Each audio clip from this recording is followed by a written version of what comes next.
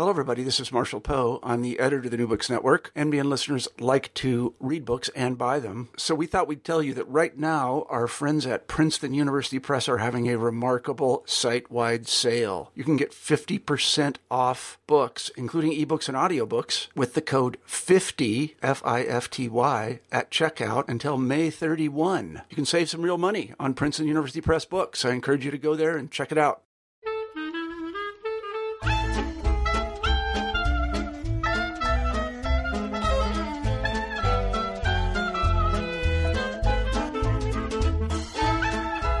This is Susan Robb for Children's and Family Literature at New Books Network. Today I'm talking with Dr. Carol Purcell, who is a professor of history at Australian National University and professor emeritus of history at Case Western Reserve. His book is called From Playgrounds to PlayStation. It's published by Johns Hopkins University Press. And it's an interesting book that talks very broadly about the history of play in many forms. So, first of all, Dr. Purcell, thank you for joining me. Thanks for inviting me.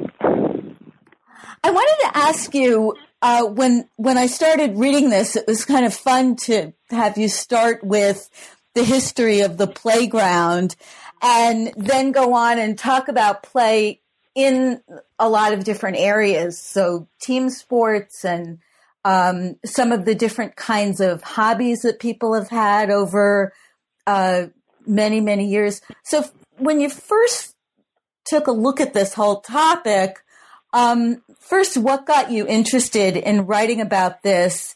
And how did you decide on the time frame that you wanted to cover? I've been interested in toys, history of toys for many years, and I wrote something, back in the 70s about it, and it was always in the back of my mind that this was a bigger topic than what I was able to do in an article. And then I sat in with a group in the 90s that was kind of kicking around the idea of an encyclopedia of the history of technology. And one of the things that we decided, it never happened, but one of the things that we immediately decided is that we didn't want to go alphabetically through devices, from the airplane to the Zeppelin, that we wanted to sort of cluster them and have groups of essays around the way technology was used. And everybody immediately said, well, there's agriculture, there's manufacture, there's transportation, there's communications, there's domestic technology, blah, blah, blah. And I thought, bingo, this play. Play is a category that it's important. I mean, it's tremendously important. It's ubiquitous, and it's kind of fun, appropriately, because it's sort of counterintuitive, So I suggested that, and years later, my editor at Johns Hopkins got back and said, you remember that idea? Why don't you do it? And I thought, okay, I'll do it. So that's where I got started. And of course, play takes so many different forms throughout the lifespan. From when we're babies right on till we die, we play. And the play changes appropriately, partly with our age, partly with what else is going on in the world. So I thought that I would have to somehow get this under a little bit of control. Some of my reviewers have said it's not sufficiently under control. It's too much. But I thought that I would pick venues of play and deal with them. I suppose there are others I might have, and heaven knows in each of the categories like playgrounds or like toys. There are a lot of things I could talk about and didn't. But that's kind of the way I decided to deal with it. You know, historians are always faced with taking a theme and running through time, and that gives a certain coherence and a narrative that is meaningful, but you lose track of the context. You're not talking about everything else that's happening in 1850. You're talking about this one thing that your book is about. The other way is to, do a book about 1850 in which you talk about everything that was happening, but then you miss out on what came before and what flowed out of that. So neither is perfect, but I just decided to take each of these venues and then run them through from some reasonable beginning point. As historians, we're adept at finding precursors, so it's, that was no problem. And then just I tried to carry things up to the present because it's still all happening. Yeah. Now, I wanted to ask you too. I mean, on the playgrounds, what struck me was a couple different things about it. One was about how it tied in with urban development and how people were using space on one hand, but then also it tied in with trying to how people felt about children at the time and what they were supposed to be doing and what not. So I just thought as a social thing, it was really interesting. Yeah, and, it's once you become sensitized to it, you realize it's all over. It's not every day in the newspapers, but it's a burning issue still. There's a lot of concern in some cities, for example, where populations going up have to expand the schools.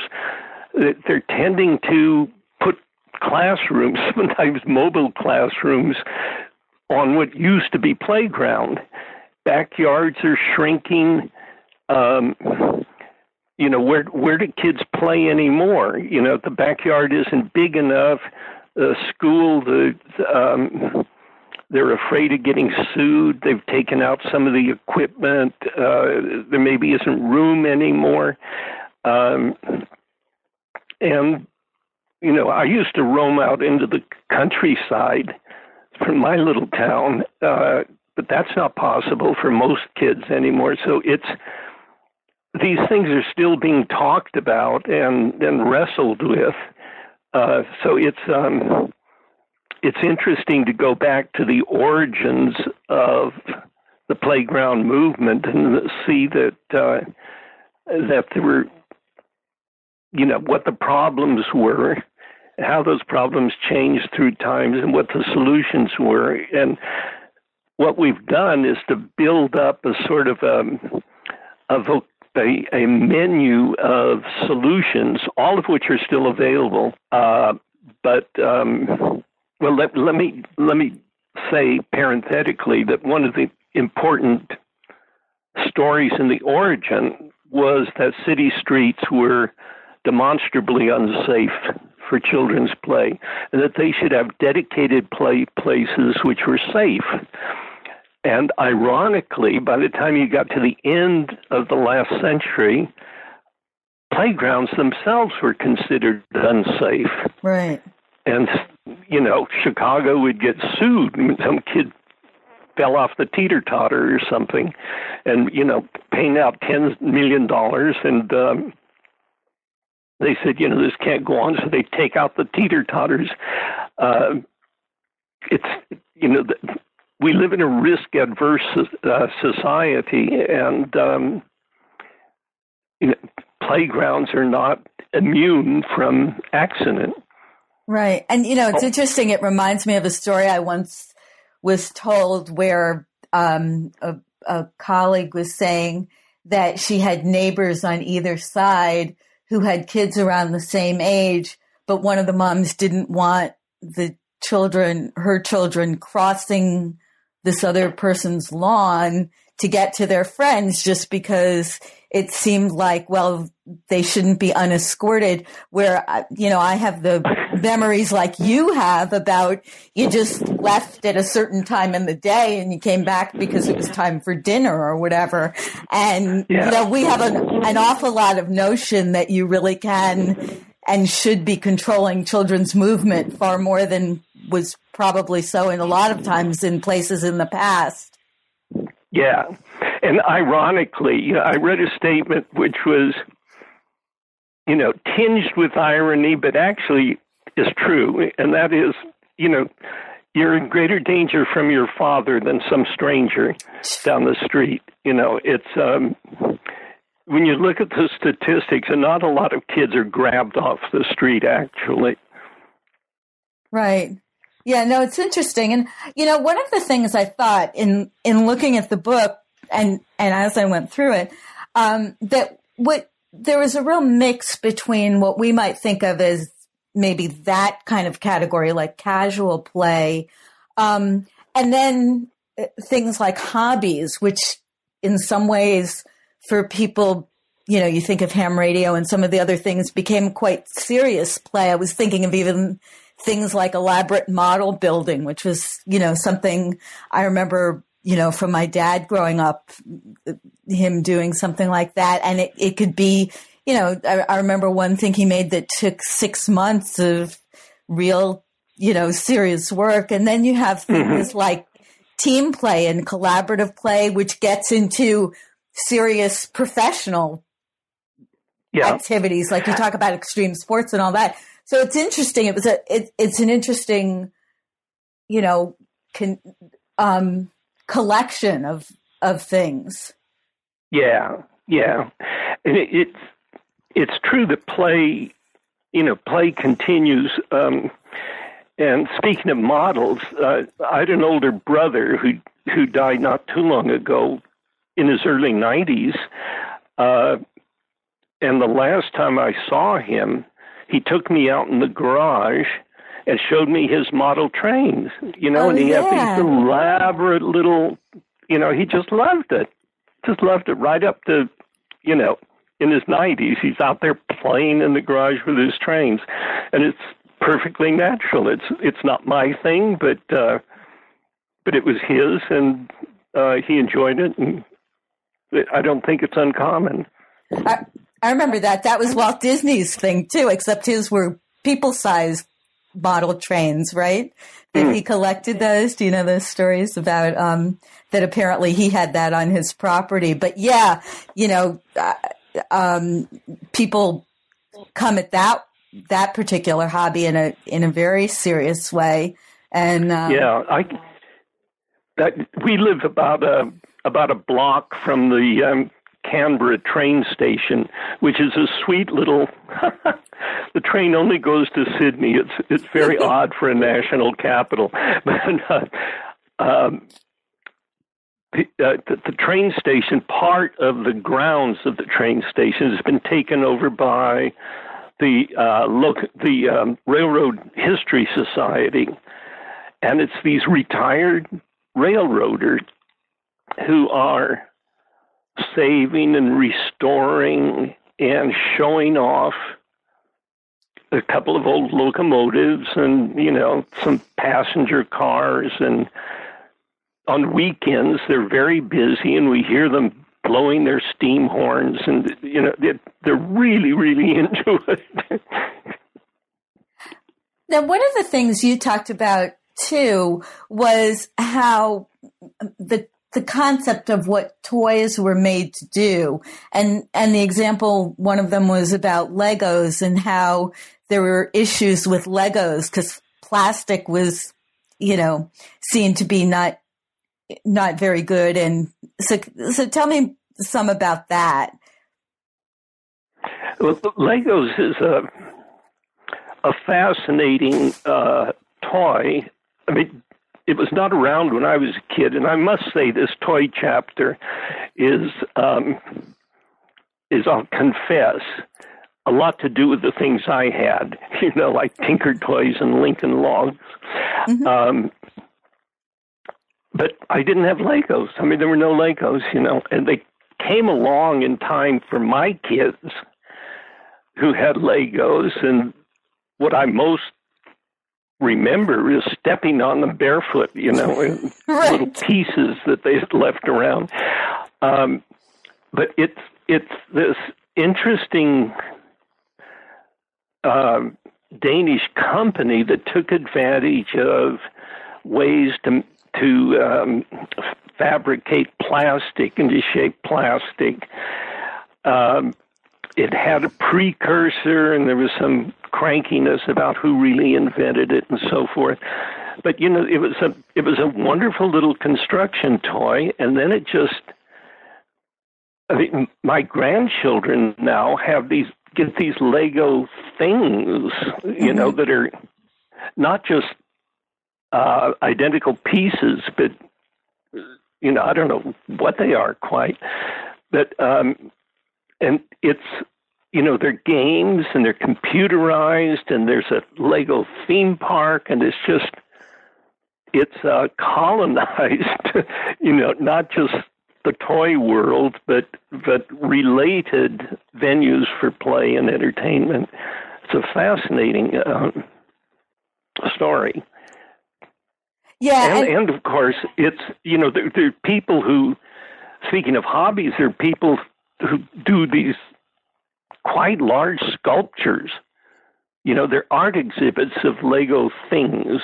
Right. In my laptop, the Windows thing that comes up on the screen changes every once in a while. And the one just before what I have now, which is an icy outdoor scene, was this weird kind of Lego city, that looked like some millennials, I don't know, fascination. Yeah, one of the things with that was it did seem to go from being a toy where you were supposed to imagine what it could be to things that were quite prescribed. I mean, I remember buying sets for a friend's son who was really into it. And it definitely was, here's what we're going to build with this thing. So it's interesting how we perceive play and how much we feel like, there's a right outcome. That's its own component of play, huh? Yeah, and that's a wonderful example of a larger problem with the way modernity manipulates play. How children are, the worry is that increasingly children are being channeled into just certain things, doing, whatever the corporation thinks they can make money out of, rather than giving the kids stuff. You see it in playgrounds.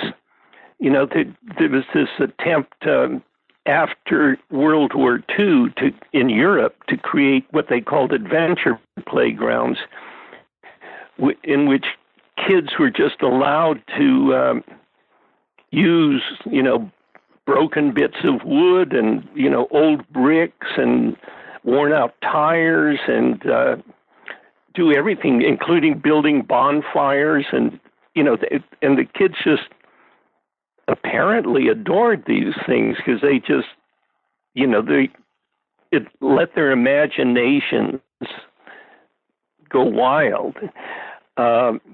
And it's so much different from this kind of prescribed, like a color book, this is a cow and cows aren't blue. You have to color it in and stay inside the lines. And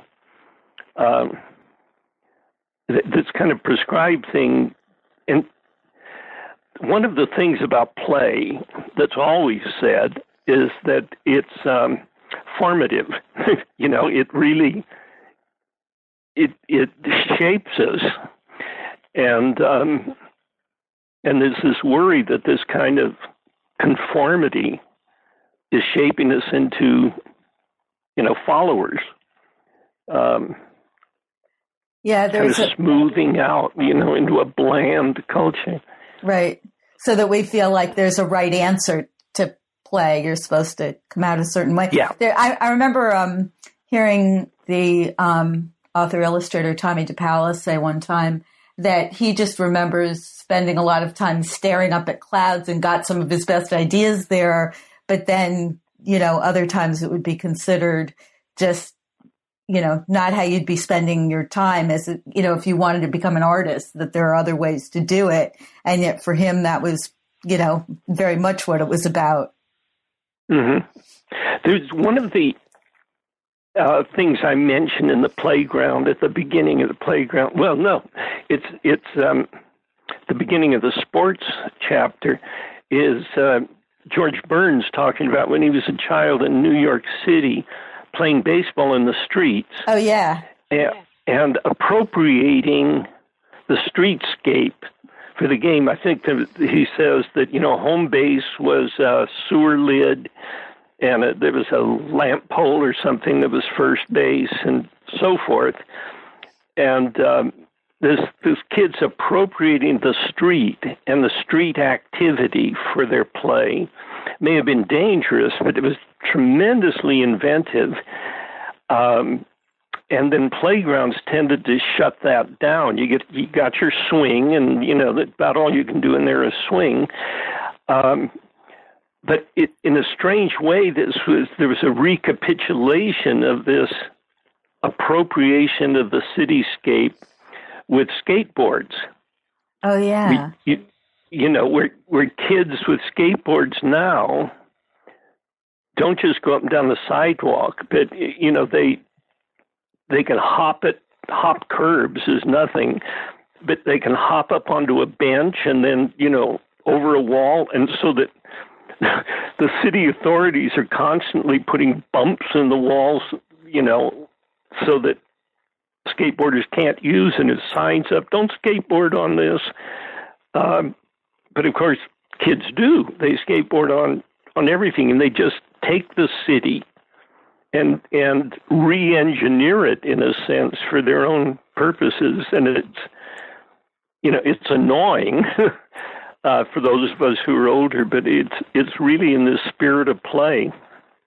And one of the things related to that whole area was, I thought it was really interesting when you talked about surfing, and you talked about that being such an ancient sport, and that it had both a big cultural impact on music and all kinds of other things, but then that it also spawned a lot of other sports. One of the more recent passions was, all about skateboards. Right. It's when you think of the word board and think of sort of more recent sports, snowboard and so forth, skateboard, it really is true. And I guess have to be a little bit careful, and maybe I should have been more careful, I don't know, but it seems to me that I had this picture of life coming up out of the ocean and developing legs and moving, because the surfboards came out of the water in a sense and developed wheels, became skateboards, and then they took the wheels off and made snowboards. It's a wonderful evolution, and it happened over a very few years. Although I must say, when I was a kid, I mentioned this, I don't mention myself, but in the 30s, we made scooters ourselves, took apart a pair of skates, put half at the front of a 2x4 and half on the back, and then nailed a fruit crate up on edge at the front, and put a board across it for handlebars, and then used it as a scooter. And if you take that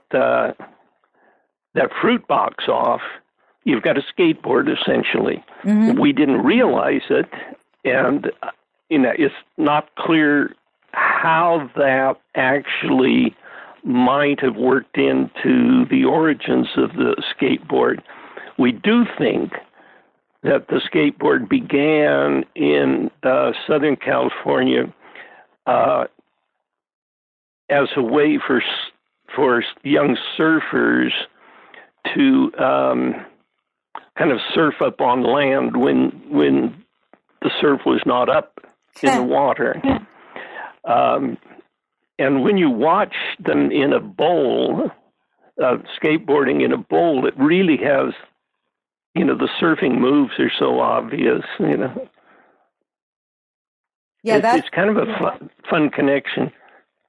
Yeah, that is such a interesting sport to watch. And it ties in with another thing you talk about, which is extreme sports. Yeah. Yeah.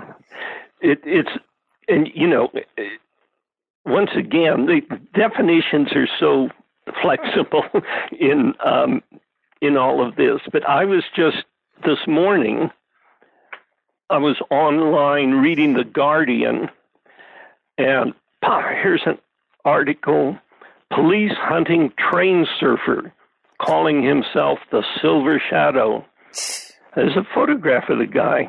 And it turns out in the north of England, the Silver Shadow has been filmed traveling on top of a train moving up to 100 miles an hour. And this train surfing is something that's been going on for years, and I was collecting material on it and meant to put it in this chapter, and I thought, I've got so many things now. I don't want to add yet another category, but it's happening. It's all around us, and the danger is a part of the fun. I don't find it all terribly attractive myself, but and it's heavily masculinist, and it's very class. It began very upper class. Extreme sports have such origins in England. It was, a bunch of Oxford boys, and they would go, they'd go up and they'd all fly to Mount Kilimanjaro and slide down on an ironing board or something. I mean, it took money and leisure, and I mentioned that one of the early founders, bungee jumped off one of the famous historic bridges in England, dressed in a tuxedo and drinking champagne. And, it's kind of cute, but I find it put offish, and it's ironically, extreme sports have this kind of outlaw image of, disaffected youth in your face. And it turns out that it's heavily corporatized and shaped by television, especially big TV channels. Now, one of the things, you talk about that and the corporatization. There's all the, all the gear and the, labeling sports and play has been a whole big thing. Another thing, though, that you talk about is gender and age and how that has a big impact on who's drawn to a given sport or a game. Are there particular times or circumstances when play has been more egalitarian? Well, in the first place, play is always more egalitarian than the ideology would lead you to believe. When I used to lecture on the history of technology university, I'd talk about erector set, and some young woman would raise her hand and say, I played with an erector set. And I'd always ask her, was it yours? And no, it was her brother's. But there was this sort of, fighting against the against the norm and gender expectations, and kids are punished for that. That girls probably are not actually punished for playing with erector sets, but boys are very heavily discouraged from being too feminine. They're doing too feminine things. Playing with dolls, for example, will get you in big trouble as a little boy. Whether there was ever a time, I don't know. I kind of doubt it. It seems to me that there are all sorts of examples going back a long time of this getting kids to do appropriate adult activities. And as a matter of fact, now that you mention it, there was a time when kids were little inconveniences and put to work as soon as possible. I don't mean sent down into the mines or into the mills necessarily, but given chores. Everybody had to be helpful on the farm or wherever, and it was just part of the economic necessity of the family unit, so that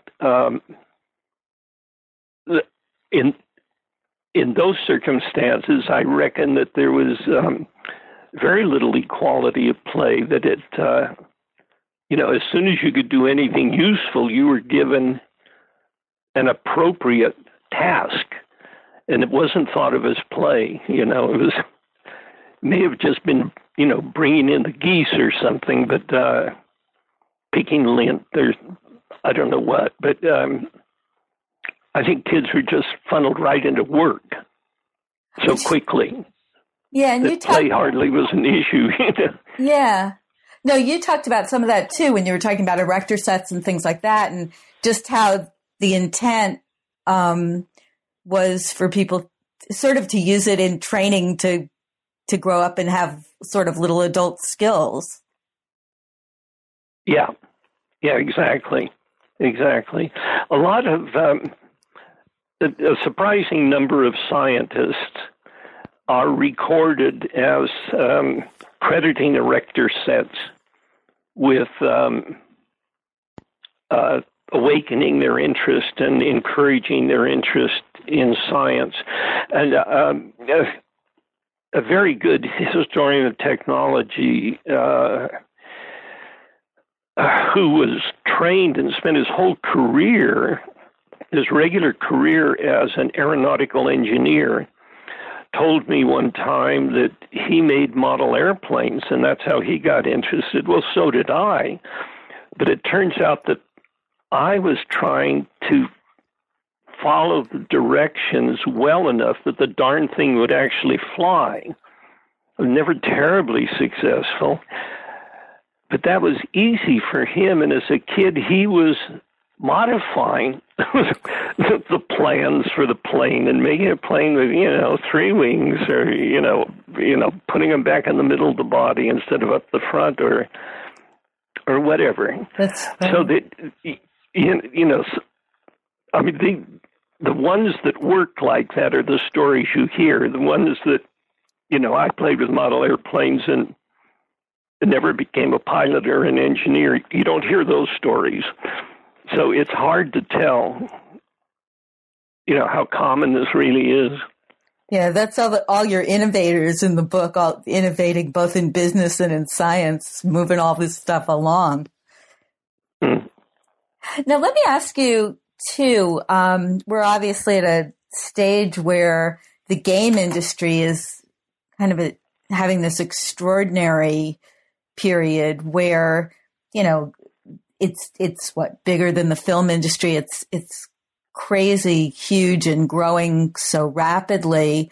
So with that, do you have, how do you think that came along? I mean, because games have been around forever and ever. There's long history of the game industry. But what do you think is happening now that's made this the kind of business that it is? Do you mean video games are you talking about? Yeah. Yeah. That's hard for me because once again, I think that this whole thing is kind of age specific. I suspect, I have no evidence for this, but I suspect that after a certain age, you don't become fascinated with gaming and become fanatical about it. I think that if you start young, that can happen, and you can keep going well after it's, you're embarrassingly old to be wasting your time on this kind of thing. But I don't think old people pick it up and get trapped in it. Where was I going with that? Yeah, well, I was thinking too. I mean, part of it is it's interesting because it's a time of such technology that even that industry is changing so quickly. What people are capable of doing is changing at sort of warp speed, it seems, too. The one thing that doesn't get talked about, but I've sometimes wondered, we played games when I was a kid, but they were mostly board games, endless summer Monopoly games where we loaned each other money and, they just went on for days. But you had to have somebody, you had to have a cousin who was visiting or, a friend who would. But I take it with these games, although you might play with people, you don't have to have them around. They're always out there in the ether somewhere. It's something you can do by yourself. Sit in your bedroom and just play these things. My kids missed that. I did. My grandchildren have not been allowed to do it. It's sort of I guess some sort of Luddism is in our genes, but I just don't see enough of it to have a feeling for the dynamics of it. I mean, what in the world is it all about? Yeah. I worry sometimes that the misogyny and the violence of it has this particular attraction. You can shut yourself in the bedroom, you're by yourself, and you can indulge in these really unattractive preoccupations. I don't know. I mean, that's silly. Yeah. A gamer would crucify me for that. Yeah, I have a son who's in the game industry, and it's been interesting to watch some of that. He hasn't gone so much into the violent game ones, but actually into the history games. But again, the technology is changing so quickly, and the interaction. And one of the things you bring up that I remember he and I have talked about too is that whole issue, and sort of going back to what you said before about, male-female roles, and where women have had to really stake their ground in that industry in the past because there have been, issues in the past. Yeah. And it's so obvious in video games, and you read so much about it, but it's just all over. As I say in my chapter on hobbies, part of the attraction of ham radio operation or building a hi-fi set from a kit or something like this, these were male-dominated activities that demanded a certain private space in the house. So you had in Australia, they call them sheds. Men have sheds. and it's often literally a shed. They're part of the garage, where you can go out and you probably have a bottle of something hidden in there and maybe some improper magazines. And, you do min things out there and make stuff. And traditionally from the 19th century, the home was female space. It was domestic space. And men with hobbies in the 20th century tended to take over a part of that. So one of the things I did want to ask you, when you were talking about Nintendo, I was surprised to learn that company started as a card game way back in the late 1800s. And I wondered, when you were looking at the arc of companies, did you find many companies that lasted a very long time? There are some, yeah. But often you have to track them through buyouts and mergers and spin-offs and that sort of thing, and name changes. But as the technology changed, from pinball machines, for example, to video games, video arcades, and so forth, you'll find some companies were fairly nimble in just moving into adapting and so forth, and it was fairly straightforward with pinball machines. And of course it goes not only into video arcades initially, but also into gambling, or gaming as they like to call it, where these poker machines, for example, with all of their lights and graphics and sounds and everything, are just essentially technological upgrades. And then they have more sophisticated add-ons like making it easy to play again and so forth. But yes, you do get a few companies that just last and last and last. Now, one of the things that, just in closing, one of the things you quote toward the end of the book, you were quoting a game designer saying, games are not just art, they're the most revolutionary form of art the world has ever known about. And then you have a quote from the late Roger Ebert saying that games are not an art. It doesn't count in that way because the player changes what it is. So what did you think about that? Did you come down on either side of that? No, that's really a quagmire. There's this whole notion that readers, in fact, change books.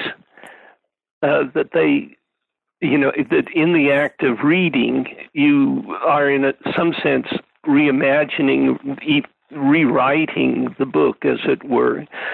So that argument is not specific to gaming. Is it art? Oh my gosh. Art's a bit in the eye of the beholder, isn't it? I tend to be a traditionalist, and say if it's not high art, then it's popular art, right, or it's decorative art. These are all ideological positions that we adopt, and I don't certainly pretend that my choices are better than someone else's. I think they are, but I know that not everyone would agree. So let me ask you too, and a last question on all this. So in looking at all of this, did you have thoughts about where you might guess play-in games might be going? Or, I didn't know if you saw sort of up and down patterns or things like that, or And, are there places that you'd love to see it go? Well, I certainly hope that we can avoid too much prescribed play. And prescribed play goes way, way back, and it's always been a problem. How much do you guide the kids and how much do you just let them go? And, you can err in both directions, and I think we have to continue to think about that quite specifically and try to make good decisions. But I guess my overall impression is how consistent, how actually, in a funny way, conservative play is. That, how it, I guess because it's so fundamental to life, and I don't mean just humans. I mean, I saw once on a hike in California two little bobcat cubs playing, kittens, I guess, playing.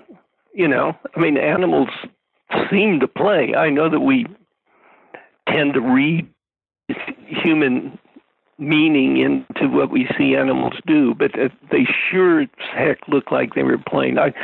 It was probably, one could argue that it may well have been, sort of practice for when they do the same thing, but they're not playing anymore. They really mean it. But it's just so fundamental that it seems in a way kind of unchanging, and I take a certain comfort from that. I see in my grandchildren, the way they like to do this and that and the other thing, and I think, yeah, I remember that.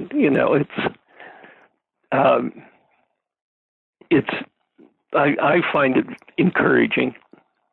So sort of that intrepid or imaginative part of play pushes its way through, maybe still. Pardon? I said that maybe that imaginative or that free form part of play pushes its way through. Yeah, I think that because it is so fundamental, it's recognizable. The video game you happen to be playing at the moment is maybe not recognizable, but playing is itself. Well, then let me remind people that if they want to find out more about the book, they can look at Johns Hopkins University Press, which is jhupbooks.press. .jhu.edu. Any place else people should know to look for any additional information on your work or the book? I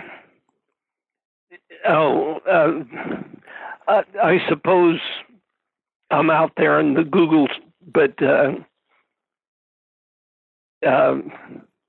no, I don't have any contact. Okay.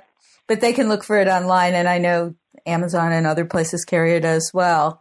So let me, thank you for talking with me. It's really been a pleasure and a really interesting topic that I think everybody can relate to in a lot of different ways. Well, thanks, Susan. I've really enjoyed it.